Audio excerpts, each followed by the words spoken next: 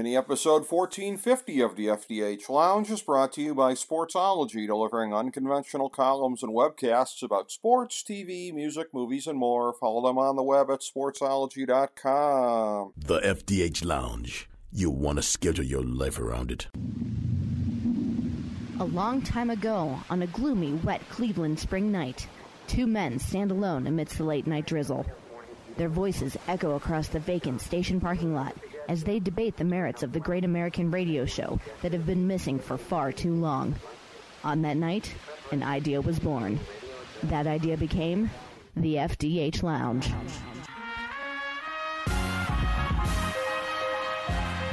Welcome to the FDH Lounge. Hello, everyone. Welcome to FDH Lounge Mini episode 1450. This is FDH Managing Partner Rick Morris here. I have a fellow FDH Lounge original dignitary with me, my good friend Chris Galloway. And we are going through, this is something I think we've probably done every year the last couple of years after the Browns season. And you have to go back in history. We're going to do a little bit of a post-mortem on this.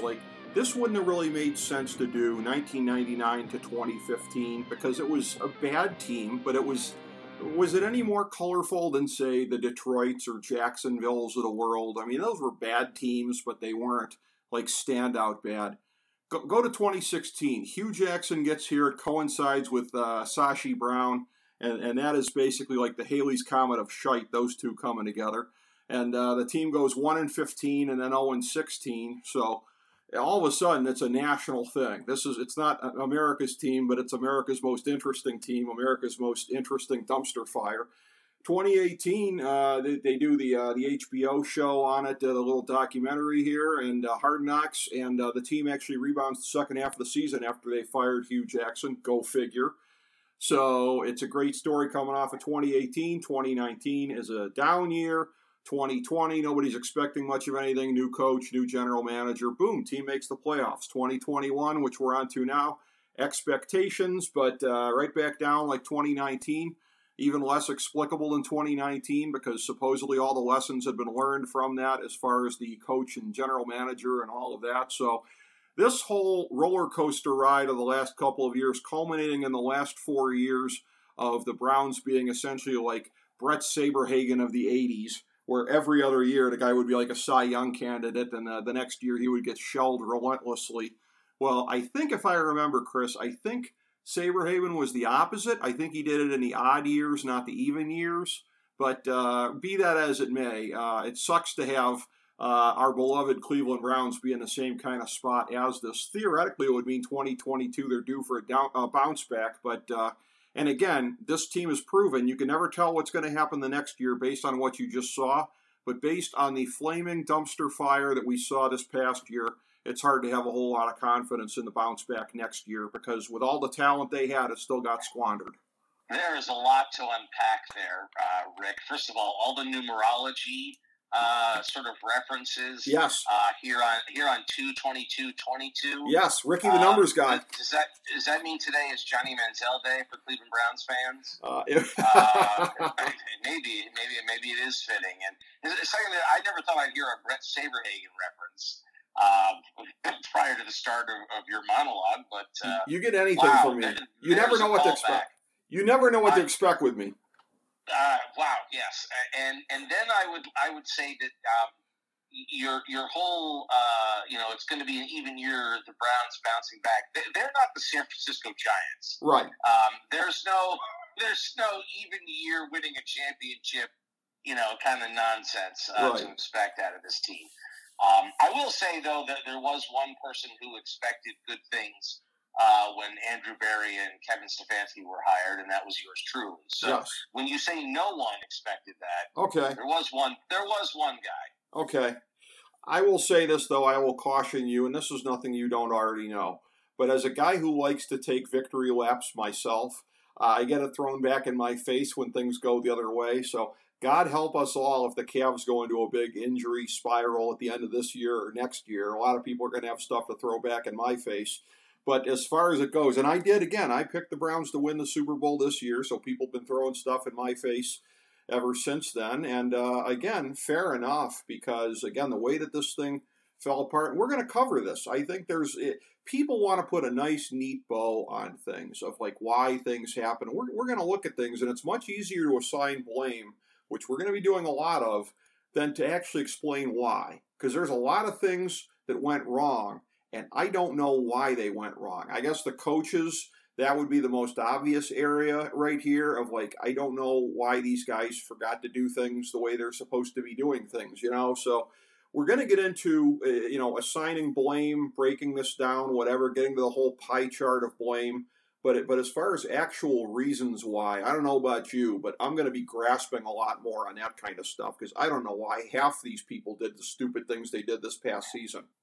Yeah, this season there was certainly a lot of regression in certain areas that is sort of inexplicable. I don't think, and again, I think we both, going after last year, felt that, and even going into last year, I know you had question marks about Stefanski that maybe I didn't, and I say this going into his first year, but we both agreed that top to bottom, the coaching staff on paper was greatly improved.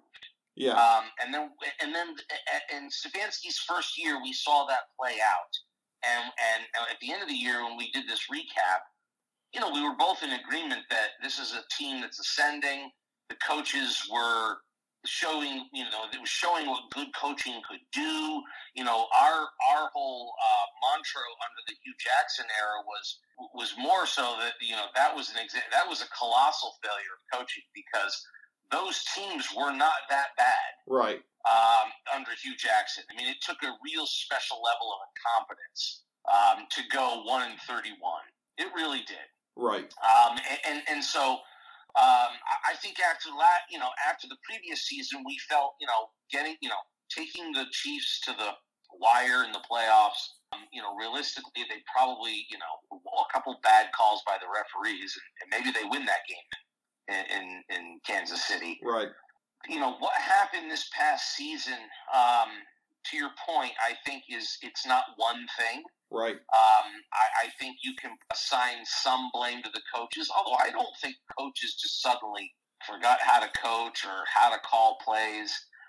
Although I think there was some of that. I was somewhat disappointed with Stefanski's play calling last year versus the year prior.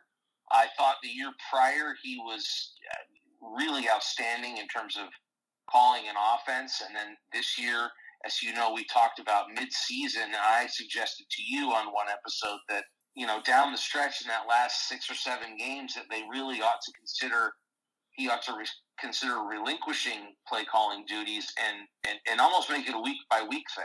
Take a step back, watch, have some perspective, watch what's going on, and allow your OC to call the game, mostly because just to keep the other team off balance. I didn't think that was the craziest idea. If the team doesn't know who's calling the plays, they don't know the tendencies. Right. And so I thought that might have helped them a little more. So I was disappointed in Stefanski's play calling. I think that he's a guy who will, in the offseason, step back and do a lot of homework and try to figure out what went wrong and what he did wrong.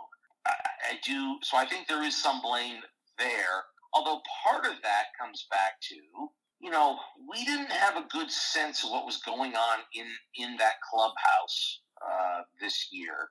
And I wonder if there were a lot of factors that affected his play calling that we just didn't know about. We learned today Jarvis Landry dropping this information that he was badly hurt this year, came back earlier than he should have, tried to play, never said a word about it to the public.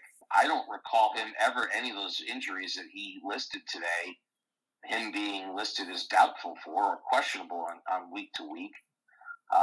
So I do have to question whether or not the Browns may be in trouble on hiding an injury there if he's being truthful, or if he's just not being truthful at the moment so that he can sort of try to put himself in a better light since he's going to be working his way out of town. So who knows? There clearly were issues in that clubhouse. There was smoke, that there was division within that locker room this year. And maybe it's in some ways kind of that simple. I'll say this. I mean, as the season went on, that defense got better and better. I don't, other than some defensive needs clearly a few minor ones. That defense was playing championship caliber defense by the end of the year. There's no other way around that. I don't feel it was championship caliber. I think that's a gross. That's one of the big things we're going to disagree on. I think that's a gross overstatement on your part. I respect the opinion. I don't share it. I mean, they clawed their way back to, yes, they were above average a decent chunk of the time. The second half of the season. After being, and again, I was a guy on Twitter calling for Joe Woods to be flung into Lake Erie via a giant catapult, especially after the Arizona game. I mean, there were outings that basically, if any outings could get you fired, Joe Woods probably had 5 of them before this team started to turn around. So, I don't agree with you really on Woods. Well, I'll also respectfully disagree with you in that sense that Cleveland had a better defense than Cincinnati. And they rose to the occasion to get them to the Super Bowl. And as I said, I'm talking down the stretch. I felt that the team did everything well in terms of holding their opponents to low point totals. At the end of the day, that's all that matters. What are you holding someone to scoring? And they were getting it done to the degree that we should have absolutely expected several more wins. Well, I think they held the Detroit Lions to 10 points, so I'll say bravo if you want me to say bravo for that. But, it just, I look at it, I'm a lot more cynical on how I look at it. Like, after the defense helped, in large part, piss away the season on the first half of the season, once we got to the back end here, they started to play better once, the season was basically lost already. Well, again, bravo for that. I mean, I'll move Joe Woods down from big share of the blame to moderate share of the blame based on the second half of the season, and I'm not calling for his head anymore like I was the first half of the year, if for no other reason than continuity. Stefanski, the way that it comes out, I mean, I would say probably, and I agree with just about everything you said there. I mean, moderate share of the blame, I would say. I mean, is that the category you would probably put him in? Because I would. Yeah, I would say. I mean, look. At the end of the day, when you are the head coach, you have a ton of responsibility. It's at the end of it. It's your fault. Doesn't matter, right? I mean, it just doesn't matter. So, I think Stefanski gets more blame than anybody, and I'm saying that as a Kevin Stefanski advocate and fan. Well, there's a player I'm going to put a lot more on than Stefanski, but we'll get to him. Or two players. No, yeah, but I think, you're asking me about blame, and I'm saying no matter what happens, a head coach, you're the captain, you're in charge of the ship. Yes. Not just play calling, but is your defense progressing as the season goes on in terms of getting better? That kind of stuff. Yeah, I mean, he's going to end up being number one in terms of taking blame, because if you're doing well and you're giving credit like he got the year before, then you have to take a similar amount of blame on this go around, right? Like, agreed. The best example I can give is Baker Mayfield should have been sat and not allowed to play, and there were many of us fans who could see this, yes, and were screaming it, that basically the Arizona game on, he shouldn't have been playing. Agreed. And that, that was week 6. Right. I mean, and we could see it, that he was busted up and not well, and he should have sat. And Stefanski should have had the balls to be a leader and tell his quarterback, who it's pretty clear didn't want to sit, you need to get better, and we're gonna try to roll this thing with Keenum. Now, I'm not saying that, have the surgery, et cetera, et cetera, et cetera. Maybe it was a function of, like, we're going to sit you for 5 weeks, right, and let you rest properly, right, and let you watch and game plan and get your head back and get it right, and you're telling me that Case Keenum, he started the Denver game, and we got the win.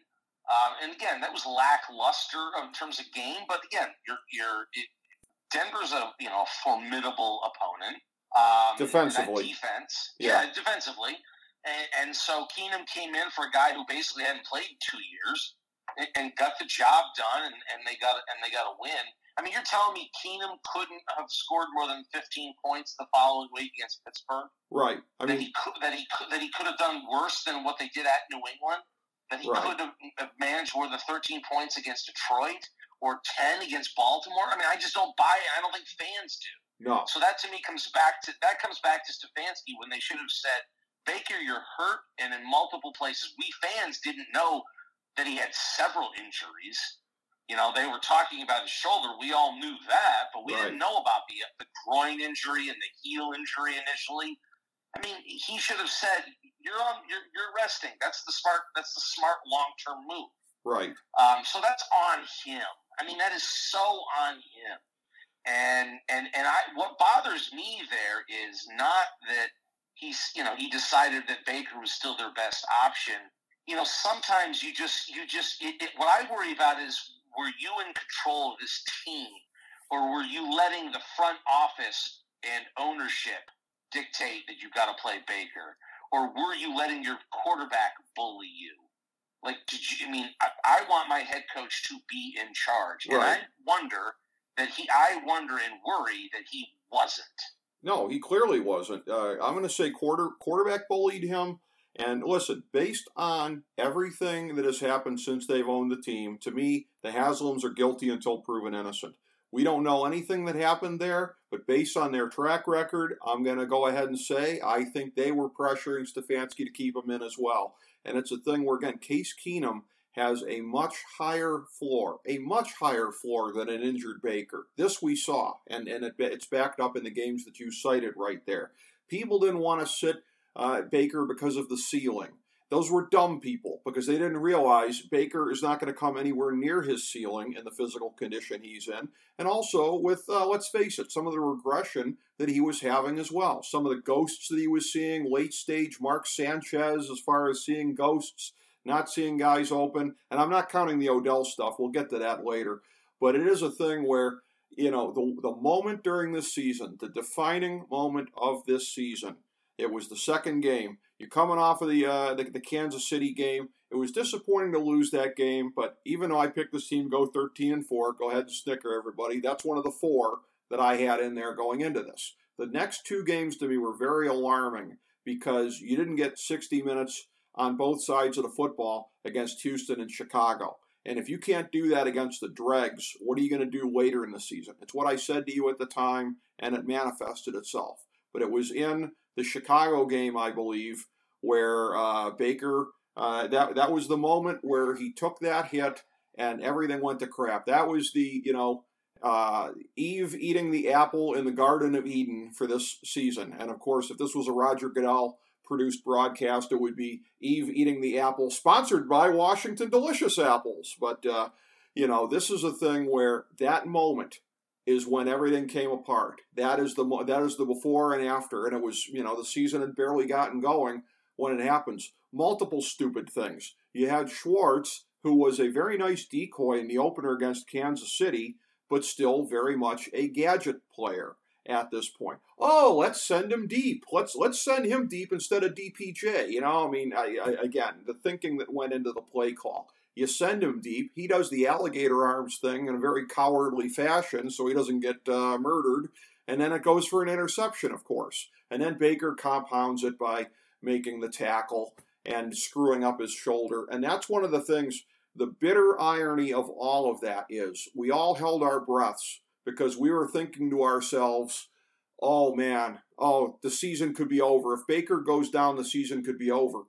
Do you realize, Chris, if Baker went down in that moment, this team probably wins 9 games or 10 games because of the higher floor of Case Keenum. That's the terrible irony of this, is that we had the corpse of Baker Mayfield the rest of the season, and that's what doomed this season, among other things.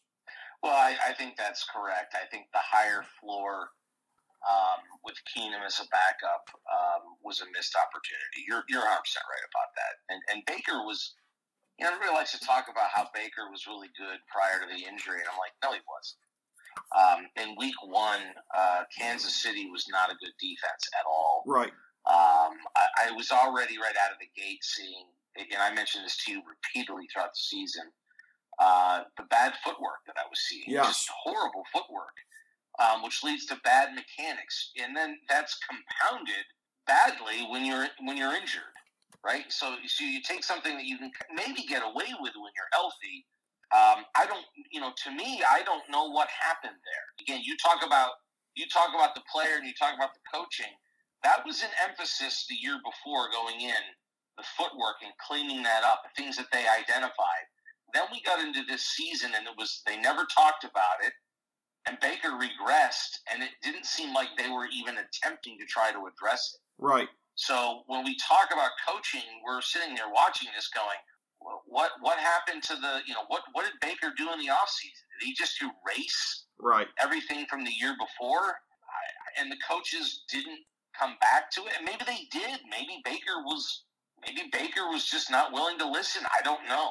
But your point is well taken. That this team, I think, if we had been forced to play that whole rest of that season, week 3 on with Keenum, probably win. I mean, a team that won 8 games probably would have at least won 2 more. Yeah. The team had enough talent and probably would have won 2 more games. Yeah.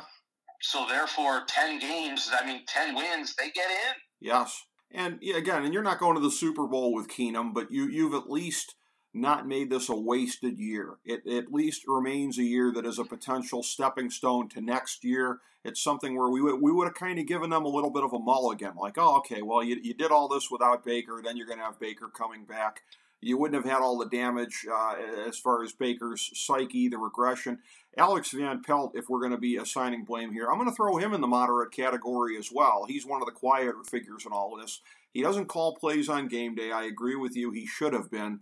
That said, he didn't blow me away. He didn't blow my hair back the game against, I think it was the Raiders. Now, he was dealing with Nick Mullins, so there was that. But it wasn't the uptick in game calling that you and I were looking for. Plus, as I'm looking at the depth chart of coaches, they don't really have a quarterback coach per se. I think it goes right to Alex Van Pelt, and he is a former quarterback himself. If Baker's footwork is regressing, then that's where I'm kind of looking. I mean, is any of the things that were wrong with Baker mechanically in the way that he's kind of coming apart? Again, it may sound paradoxical that I would have liked to see AVP calling more plays just because I think he couldn't have done a worse job than Stefanski was as the year was going on. He was in way over his head. He clearly had too much on his plate. It may sound paradoxical to say that and to say that I fault him for some of for the coaching part of Baker's regression, but I do hold to both of those at the same time. Yeah, I don't think that's unfair. I think the only thing about that is that you can't criticize him for the Las Vegas game because, again, Mullins. I mean, that's tough. Sure. You're really limiting what you're able to do there in terms of the playbook and the player having not played with the team, started with the team, really practiced with the team. That's tough. True. That limits what you're doing. And then again, it's not like he could go to Stefanski and go, okay, I'm just taking over. Right. Here I am. I'm Al Haig. I mean, Right. Stefanski clearly was sort of obstinate about unwilling to loosen his grip. And we don't know. Also, we don't know. Maybe he asked AVP to take over more of the, design of the offense during the week. And for all we know, maybe this was, maybe not his play calls, but maybe this was AVP's game plan. We don't know internally if Stefanski handed any of that over, to try to lighten the load. Yeah. Again, back to we don't know. And so that's possible, but I would agree with you that, look, Alex Van Pelt was a quarterback's coach for Aaron Rodgers. We know Aaron Rodgers loved him as a quarterback's coach. He clearly has a skill set for it. And Baker's regression, I think it does fall at his feet, pun intended. Yes. That's an area where he clearly, if you aren't calling the plays and the head coach is taking on a greater responsibility in terms of the offense during the week, that's where your focus needs to be. So I don't know what went wrong. Something went wrong. To your point in the beginning of this episode, it's hard to put our finger on it because unlike in years past, in some ways, and this is probably not a bad thing, we do have less data points coming out of Berea, less talking, less leaking. We used to get a lot more leaking, and now we don't get as much, so we don't know as much. So we're sort of left to speculate when things go wrong like they did this year. Yes. That being said, this team had talent. This team was competitive most weeks, even if they underwhelmed. And they were in most games and had an opportunity to not regress. The lost opportunity when you talk about Keenum really falls to the fact that think about what the psyche is right now going into the offseason. This team went from feeling like it was ascending to, a lot of people picked for the Super Bowl. I did. I had them losing to San Francisco. You had them winning the Super Bowl. But we weren't homers here. Right. There were people in the national media that were picking them to go to the Super Bowl. Yeah. They were a trendy pick, and there was a reason for that. And so, when you fall flat like this, what is the psyche on the team? We're already seeing it in the offseason. We started seeing it with the OBJ situation where there were clearly rifts in the locker room. Now we see fans just, all over Landry. They're hating on OBJ. They're hating on Landry. They're criticizing Baker for, not being at the NBA All-Star game. Fans are reading every little thing into anything now, and it's negative, right? Right. It's not positive like the year before. Right. Every little thing is now going through a negative prism. And what I worry is that becomes a drag on the fact that suddenly Cleveland was a place where players were like, I want to go there. Right. They've got a great young GM. Look at their coach, coach of the year. They've got a great new up-and-coming roster. This is a place where I really could see myself deciding to go and wanting to play. Now you get that old Cleveland feeling again in the offseason. Backbiting. It's negative. The backsliding. And so now there's a sense around this team that the ship isn't right. Cleveland's old ailments are starting to come back out. What's wrong with the Browns? And I think that's going to affect this team going into next season, the psyche, and it also may affect who they can attract if they go out on the market and try to bring in a few players. Yeah. So I think to your point, not just missing the playoffs, but what's happened in terms of the locker room change is real. And Landry's sort of, angling on social media today is a prime example. I don't like where all of that is going around the team, and that in part comes then back to the head coach in the front office to say what went wrong and what are you doing to fix this.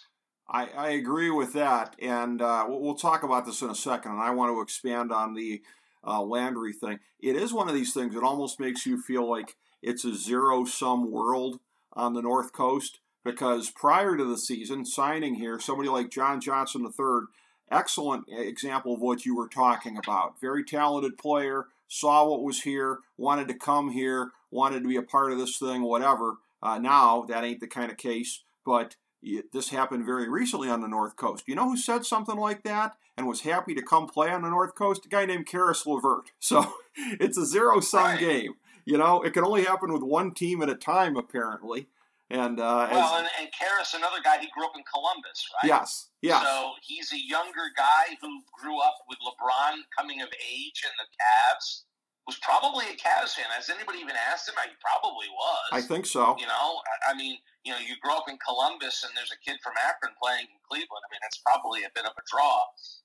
But Joe Johnson is a great example. And I saw a couple quotes out of him in the offseason right after the year was done, and it was, there was clearly he didn't trash anybody, but you could tell in his tone and his comments that it was sort of like, it was almost like did I make a mistake?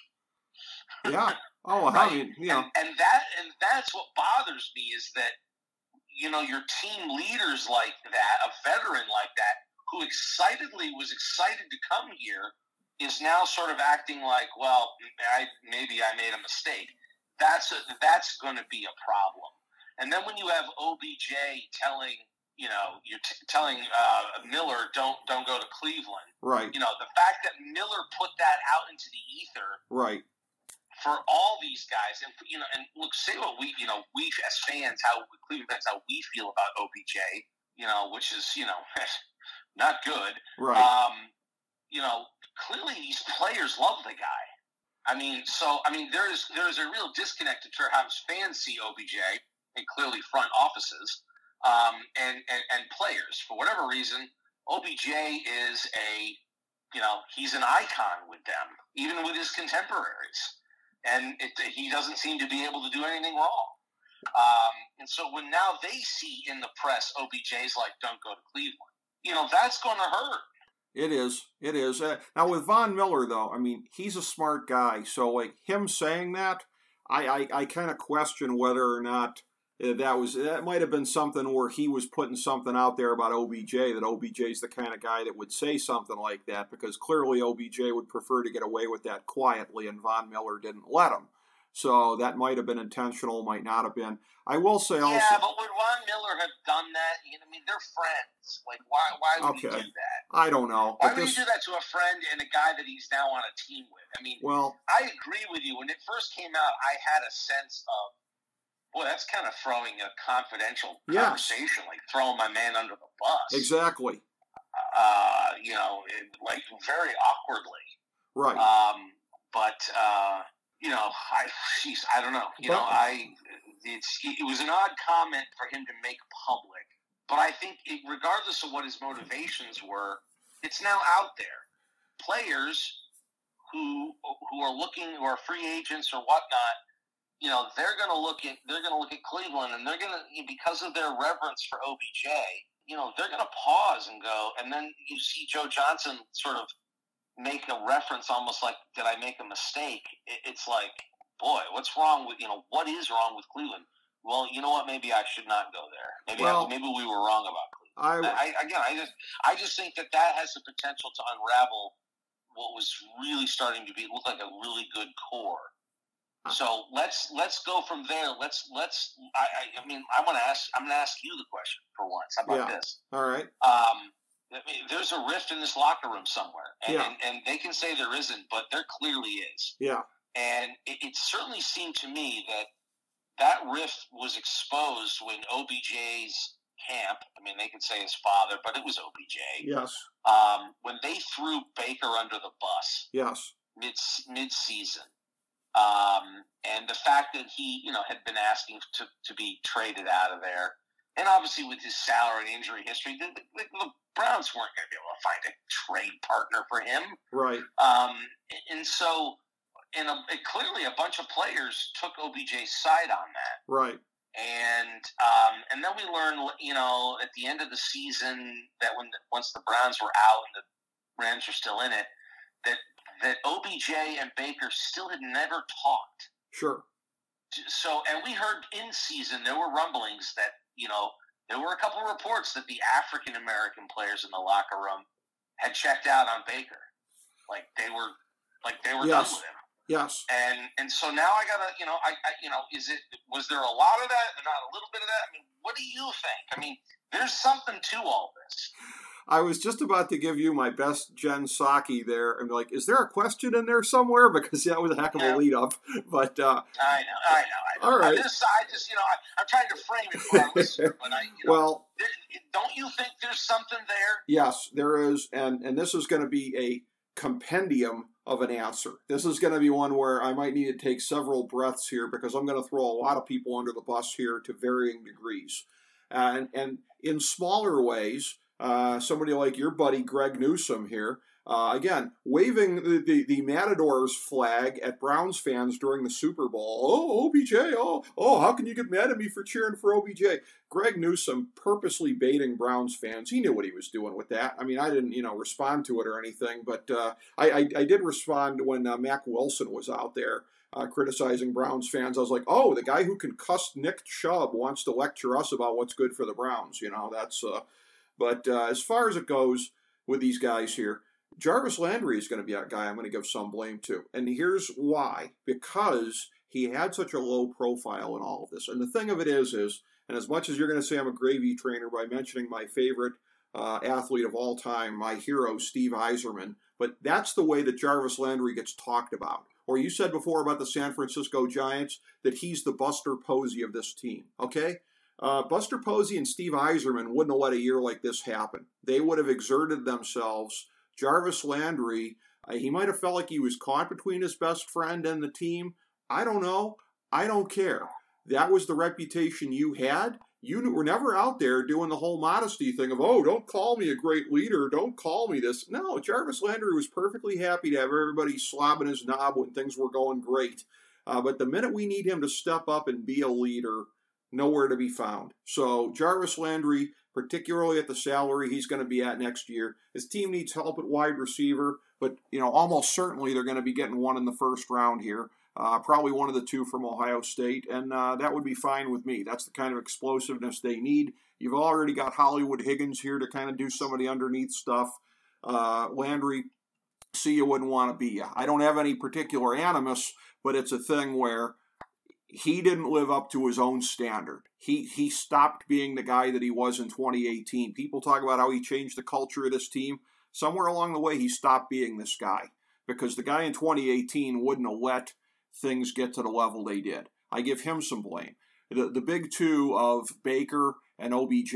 This is a thing of where ESPN, FS1, the entire clickbait verse out there. Whose fault is it? Whose fault is it? Where they want to pit these idiot fans against each other, and the idiot fans and any fan base will take the bait. When the only answer for something like this is it OBJ's fault or is it Baker's fault? The only answer that works is yes. Because in the case of OBJ, he did do what you said. He did, he used his old man, plausible deniability. What a ballless thing to do like that. I can't control what my dad does. By the way, why are the Browns, and this is the whole thing of no institutional control. This is where the NCAA would be flagging them for lack of institutional control. Why are the Browns worse on social media type stuff than most other teams in the league? You don't see this in a lot of other places here. But everybody on this team's got to go on there and get in their feelings like Jarvis Landry did. And just that part of it, I think, is unprofessional, to go public the way that he did.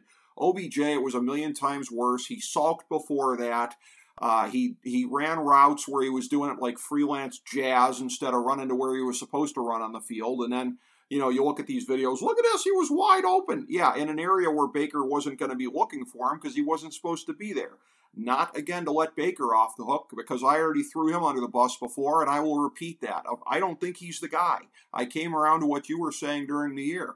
Again, we have to hope for the best next year as he comes back as Browns fans, because, getting, any kind of an upgrade is impossible in this situation.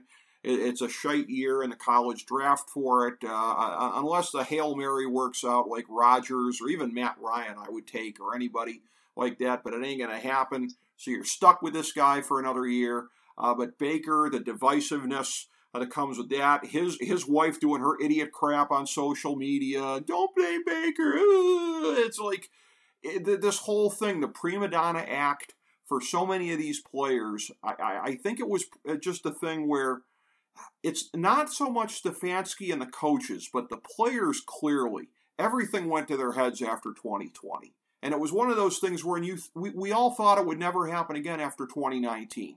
We all thought, okay, been there, it's the cautionary tale, they've whatever. But here's the thing. If this team goes out and has an excellent year in 2022, we have to assume it's going to be another bad year in 2023 because, Chris, nobody remembers anything. If this team could go out there and Baker and OBJ and everybody else could go out there and feel absolutely invincible just because on paper they were a top 5 roster. Oh, we're guaranteed the Super Bowl. Well, you thought you were in 2019. How'd that work out? No memory. And that's where even if this team turns it around in 2022, you can't be sure it won't happen again the next year. Well, I think what you've struck at here is a lack of leadership on this team. Yes. Everything you just said boils down to this. And I think you've got two things happening here. One, when you talk about the Wilson-Newsom thing, you have this Gen X generation social media driven, putting every emotion and thought out there. I'm going to express myself. These kids just don't. They don't have, and I say kids. Right. Mac Wilson is a man physically, but he's a child otherwise. Yes. You and I, as old men, would describe him as a child. Yes. Newsome in the same way. Very smart kid. Went to Northwestern. Every time I hear him speak in an interview, I'm so impressed. But let's not forget the fact that he's a 21-year-old kid. Right. And social media is is what these kids are on, and their mentality is very different. In terms of how they process and interpret things. So then you get back to, and I will say this. I know this town has clamored repeatedly, about how amazing Jarvis Landry is. I have mostly bitten my tongue for these few years with Jarvis here in town because I didn't have a beef with him in any way. Right, me neither. But I never believed him to be. Well, first of all, nowhere near as good as the stats perhaps look. Right. B, I never considered him to be a leader the way I see leadership. People love to point to that yay rah rah speech in Hard Knocks in front of the cameras, wide receiver room. In front of the cameras. I viewed that right from the jump as just playing to the camera bullshit. Right. That was a manufactured moment that he went in there and tried his best to look like he was a great leader. Right. And even if you go back and you look at that speech at the time when I watched it, I thought it was cringeworthy. I thought there was an element of like, who are you to say a damn thing to anybody?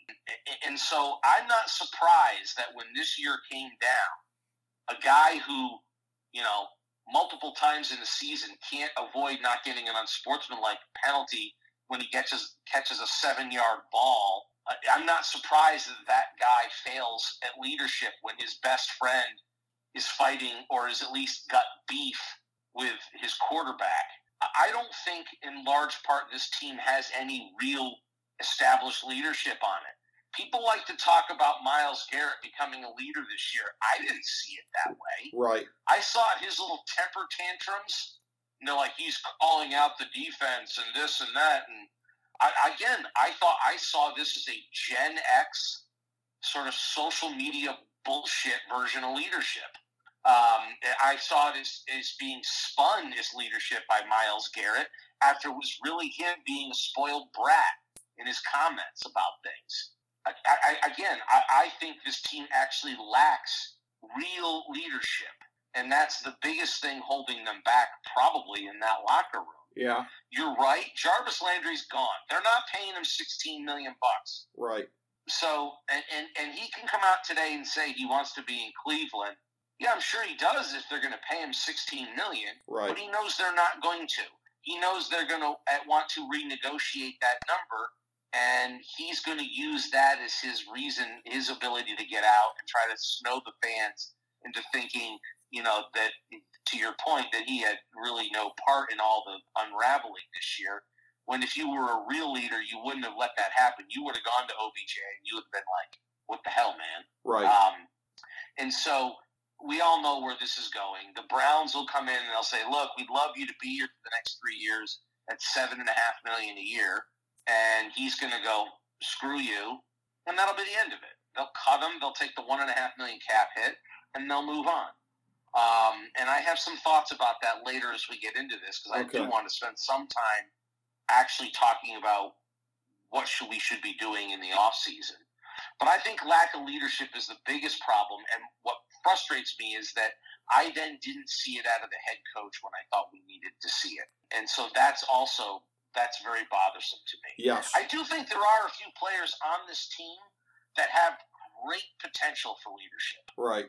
I will tell you, I think JOK is a guy who has potential to become a real leader on this team. Yes. And I mean an actual leader. Yes. I think that, I think guys like Teller have the ability to be a real leader on this team. Yeah. Bitonio, not really. He's not a leadery kind of guy. He's a big teddy bear that everybody loves, right? Right. Like, He's not a problem. He's not a detractor. He's a great player, and everybody likes him. But he's not that guy. He doesn't give you that. Yeah. Right. He doesn't give you that vibe, right? He wants everybody to like him. Right. Nick Chubb could be that leader, but it's not his style. He's a very quiet introvert. So you're not going to get that out of him. You're only going to get that as a function of leading by example, as a dark horse thing, let me ask you this. Assuming they re-sign him, and there should definitely be interest. And again, I don't know how much leadership we got out of him this year, although it's tough to when somebody's on a one-year deal. But Anthony Walker, is that a guy that could maybe, if he was locked up for a couple of years, is that something we could look for from him? I think he's a guy that does have a lot of leadership. I think the problem for Anthony Walker is he's not a starter anymore. Well, okay, yeah. He led the team in tackles. Right. But I think they clearly see, and rightfully so, Phillips taking his spot. I don't know Phillips is, I do. I mean, I've been a Phillips fan, and I think if he can stay healthy, what I see out of that kid is he's better than Walker right now. But to your point, I think Walker is a leader, and I think that was part of the signing of him, right? Right. Was that they were like, this guy's a leader, and we need this in our locker room after the previous year on defense. And I think that was a smart signing. But I don't see them re-signing him unless it's one of these, another one-year deal on the cheap kind of thing. I just don't see it. We've said some things here that I know would really piss off FDH senior editor Jason Jones, who is a big Jarvis Landry guy and big Jarvis Landry leadership guy. But to balance the scales cosmically, I'm going to say something that would give a big laugh to FDH Lounge dignitary John Adams, who always guffaws anytime I repurpose this line that was once said about the country of Brazil. I'm going to say Jacob Phillips, and that's a guy I had enthusiasm for when he was drafted. Jacob Phillips, to paraphrase that old line about Brazil, he's the linebacker of the future, and he always will be. I mean, it's possible. I think, again, his 2 years have been robbed with injuries, and you may be right about that. Maybe injury, he's one of these guys that injuries just robs him of being what he could be. When he's been healthy and on the field, I loved what I've seen. Sure. I really have. And I think a combination of him and JOK is dynamic. Oh, yeah. Is dynamic when they're healthy and on the field. The two of them, the speed, the range, I mean, it's exciting. Yeah.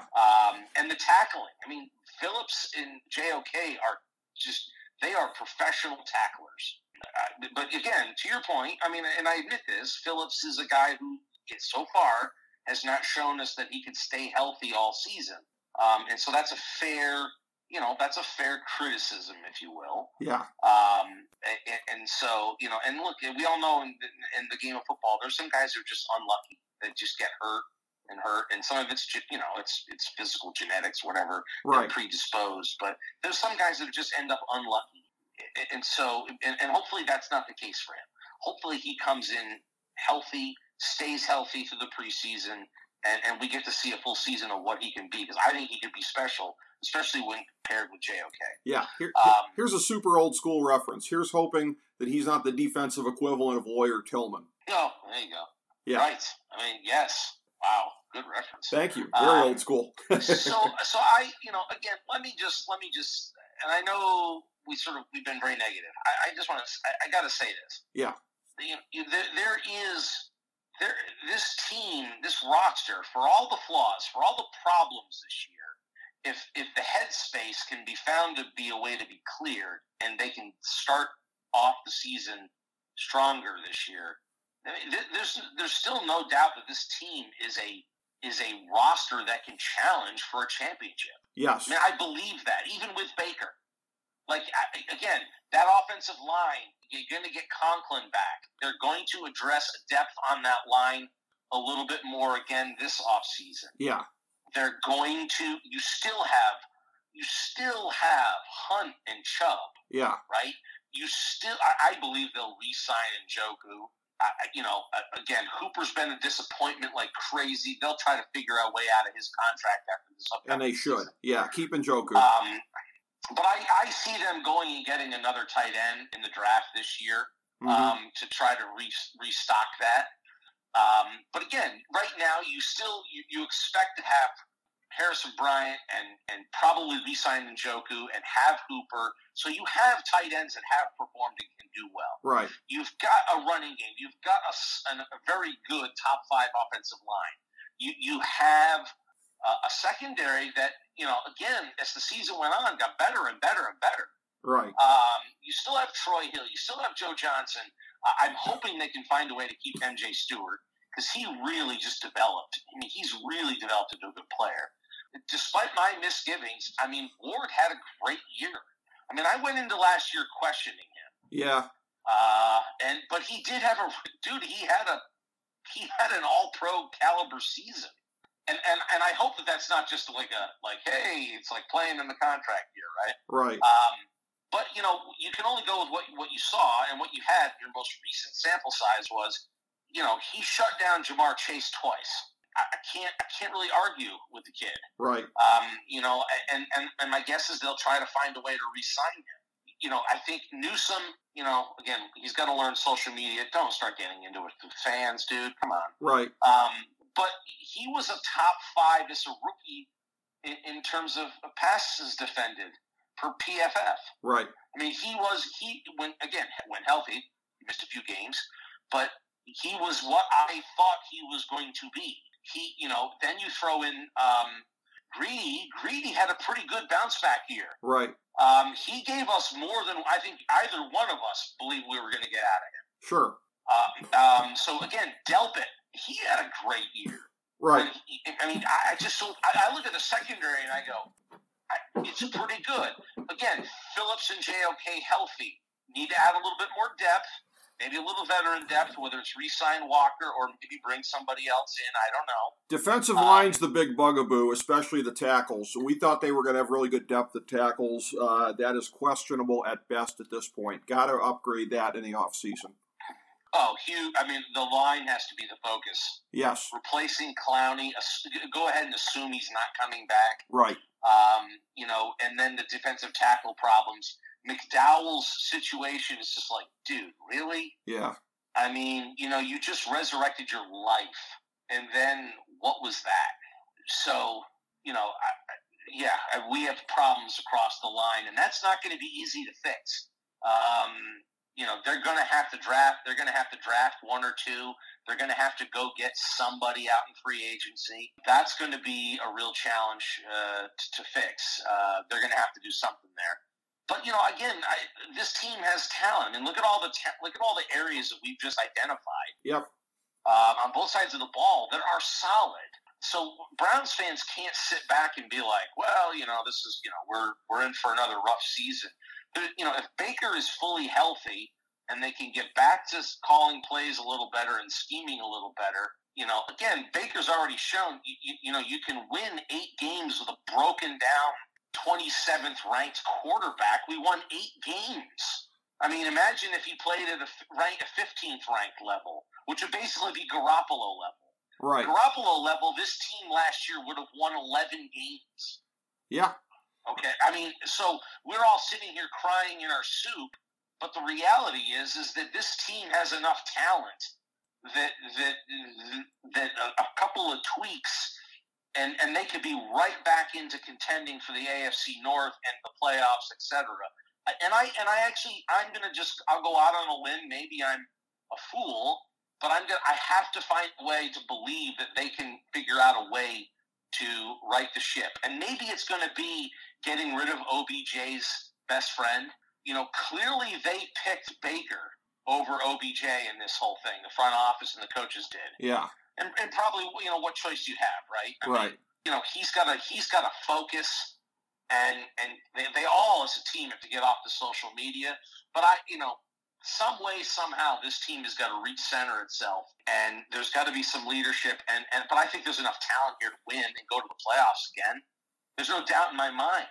Well, the thing of it is, though, but here's the thing: if you use the analogy of Super Bowl. / WrestleMania. I want to be in the Super Bowl. I want to be in the main event of WrestleMania. Well, when you look at quarterbacks in the AFC, you got a couple of main eventers already there. You got Mahomes, you got Burrow, you got Allen, you got Herbert. Now, the Chargers proved that the Chargers will always Charger no matter who the head coach is, so there's that. You put a little bit of an asterisk on that, but even the best version of Baker, you got 3 to 4 main event quarterbacks sitting right in front of you there, and you might have to make your way through 2 of them in the playoffs. So that's going to be an issue as well.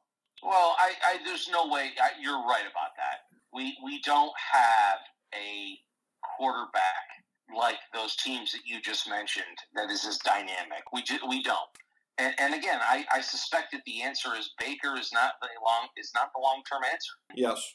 But next year, and I believe the front office will explore trying to upgrade. Okay. Hopefully. But I believe they will. But I just don't think it's going to be there. Right. I just don't think there's going to be an option. It's tough. That's going to be worth giving up substantial assets, to what? I mean, is it really an upgrade to go from a healthy Baker to a Garoppolo? No. I mean, Baker's ceiling is higher than his. Right. So what would be the point of that? I mean, is it worth getting a Matt Ryan, who's at the end? Listen, I would take on fumes Matt Ryan over Baker, but the thing of it is you got to look at what it would cost you to do that. There's no way in hell you're going to part with a first-round pick. But by the way, too, when we talk about everything the Bengals went through this year, another lesson in this, I talk about this every year for the draft. This year in particular, draft an effing kicker. 4th or 5th round, do what you got to do. Look at how it worked out for the Bengals. And don't cut them the first time it goes bad. Who was it a couple of years ago? Was it Siebert that they had?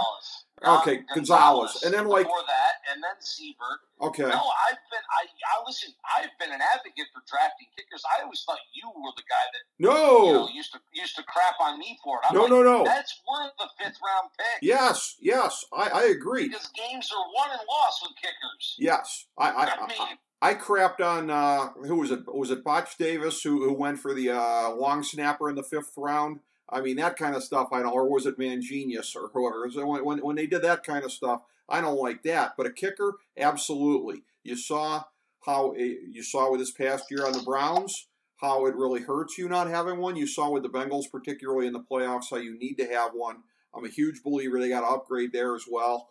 And yeah, I mean, again, this is a Browns team that could make the playoffs, go on a decent run again next year. Once again, to go full circle here, it is an even-numbered year, and the last 2 times out, that's gone fairly well. And, to bring it full circle here on apportionment of blame, I don't think anything with this organization is completely blameless, but the front office, Barry, whatever, probably the least out of anybody, and the jobs that he has done in the offseason, putting the teams out there, getting the talent, I do have confidence between the draft and free agency that they are going to have us feeling as enthusiastic as we did coming into this past year based on the roster formation.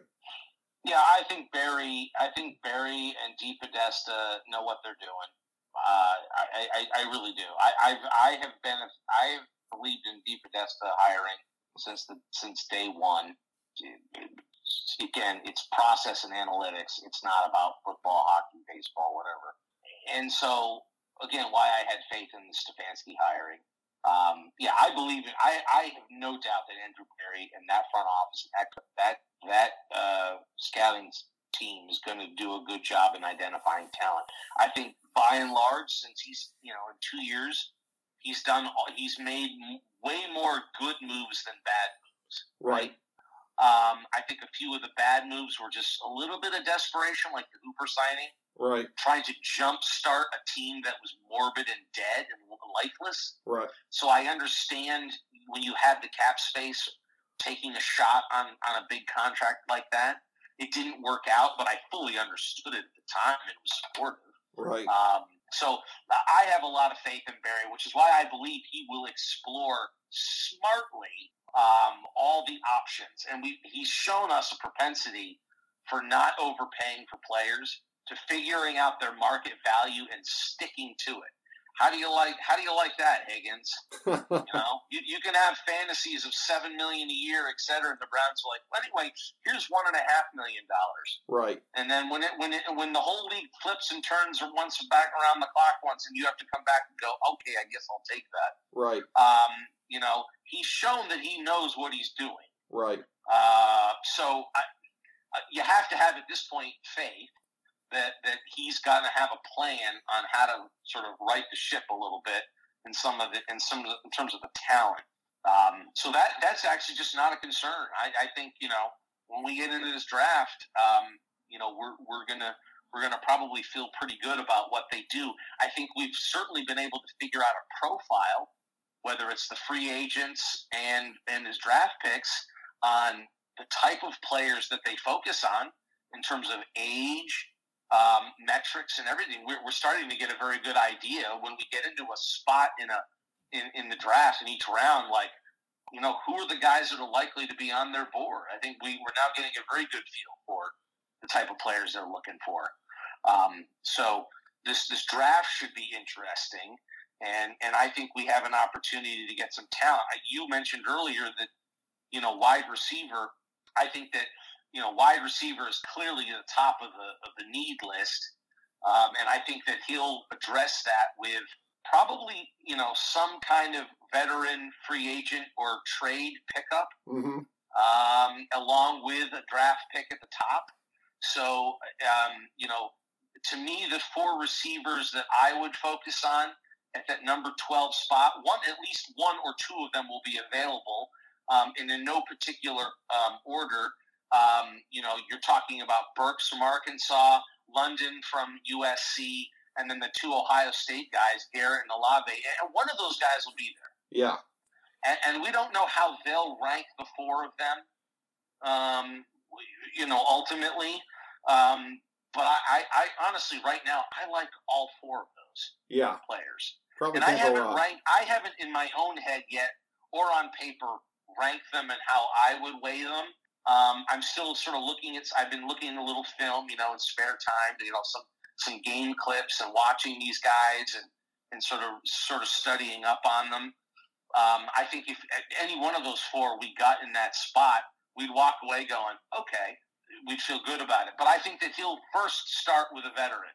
And I think the 2 veterans that fans should look at that are, to me, the most likely that he would make some sort of a deal for are, obviously Calvin Ridley's going to be out there. Right. Although I do worry about his mental state. True. I don't know what was going on with him last year. A little bothersome. Yeah, that's the X factor. But I think the guy that I think that people should think about, that he may make a move to go and take one of those extra picks that we picked up. Because of the GM signing of by the Vikings. The Versatile hiring. Yeah, we got those picks, those extra picks, and we know they're in a rebuild mode. I think a guy like Brandon Cooks could be the veteran production guy to replace Landry. And granted, similar salary, yes. Yeah. But I think a far more productive player than Landry. More upside. Yep. And so I think that much more upside. So I think, there's a possibility we're going to cut Landry loose. I could see us taking one of those picks or a pick or 2. Maybe it's that 3rd in a 6th or something and sending it off to Houston for Cooks. That's the kind of move I would look for them to do. Mm-hmm. And then go and draft one of these young explosive receivers in the first round in that 12 slot, and so then okay, there you go, right? You've got Peoples-Jones, you've got Schwartz coming into year 2, learning the league, learning to be more than a fast guy. You can keep Higgins. Yep, I want to do that. He's the Brian Brennan of this team. Well, Higgins is basically Landry. I mean, what fans have never understood is that they're the same damn guy. Essentially, they provide the same damn statistics. Yes. I mean, in terms of ability and after the catch, and they both, likely, whatever. I don't need to get into it, but they're the same guy. Right. You can dump Landry and you have him in Higgins. Right.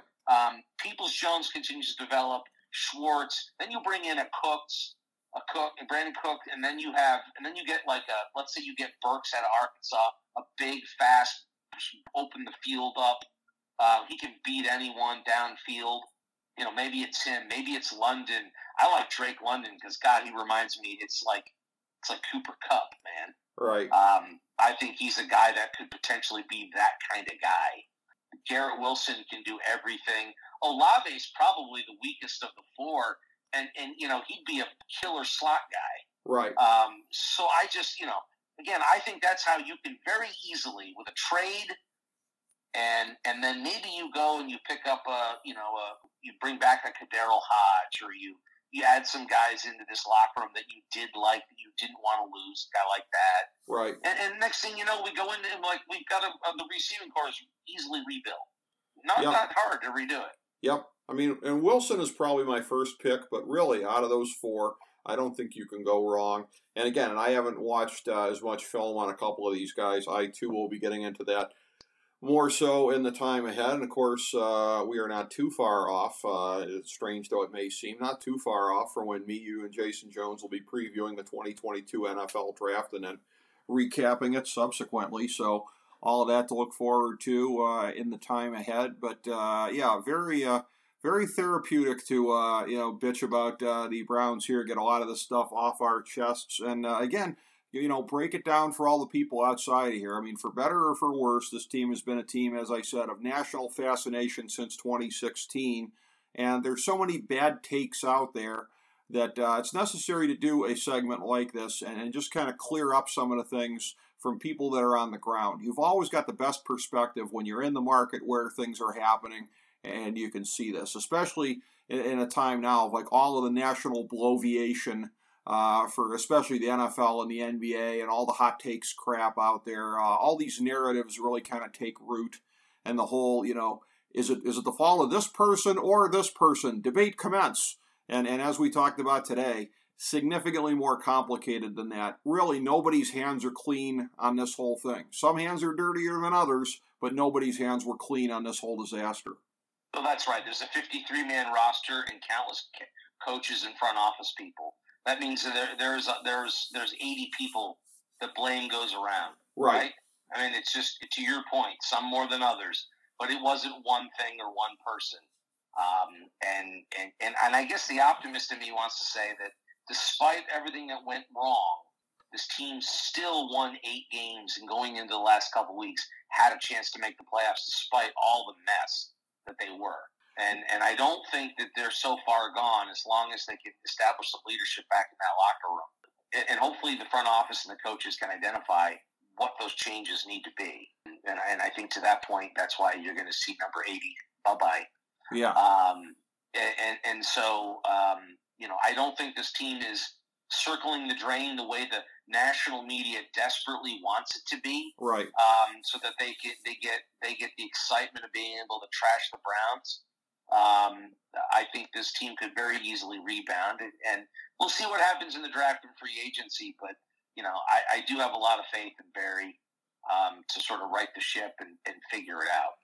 Yeah, I do as well, and therein lies the hope for Browns fans. I think it'll be an even better roster coming in the next year, and I just have to hope that, again, the one thing we really kind of identified, I think, that popped out when we were talking about here is leadership, is that it's got to be an improved situation. It's going to be addition by subtraction, not having Beckham in there, but every year you're always going to have challenges, you're always going to have issues that come up, and they need guys to be stepping up. They need guys to be getting in there and diffusing situations and trying to do more of that. And that's one of the quieter areas of improvement. It's something that we're not going to notice as much from the outside. Will you notice things getting better or not getting better as far as stupid crap escalating into major issues again? But again, always a pleasure, Chris, even when the subject matter is kind of piss poor as far as the way that things went. As I made the comment, I made the comment to FDH Lounge dignitary Jake Digman when we spent 3 segments crapping on all of the awful booking of modern day WWE. And I said to him, it's fun just to do this kind of stuff. It would be fun to get on here and talk positives, but it's fun also to belch out bile about all the things that go wrong. And the Cleveland Browns 2021 are as close to WWE quality booking as you can get these days, Chris. So much the same. It was a lot of fun breaking it down with you, even if it was painful to sit through this past year. Yeah, this season definitely made me feel like I got hit with a folding chair every Sunday. Yes. Here's hoping we're wielding the chairs on other franchises next year. We can only hope. Thanks very much, Chris, and thank you, everybody, for joining us for FDH Lounge mini episode 1450.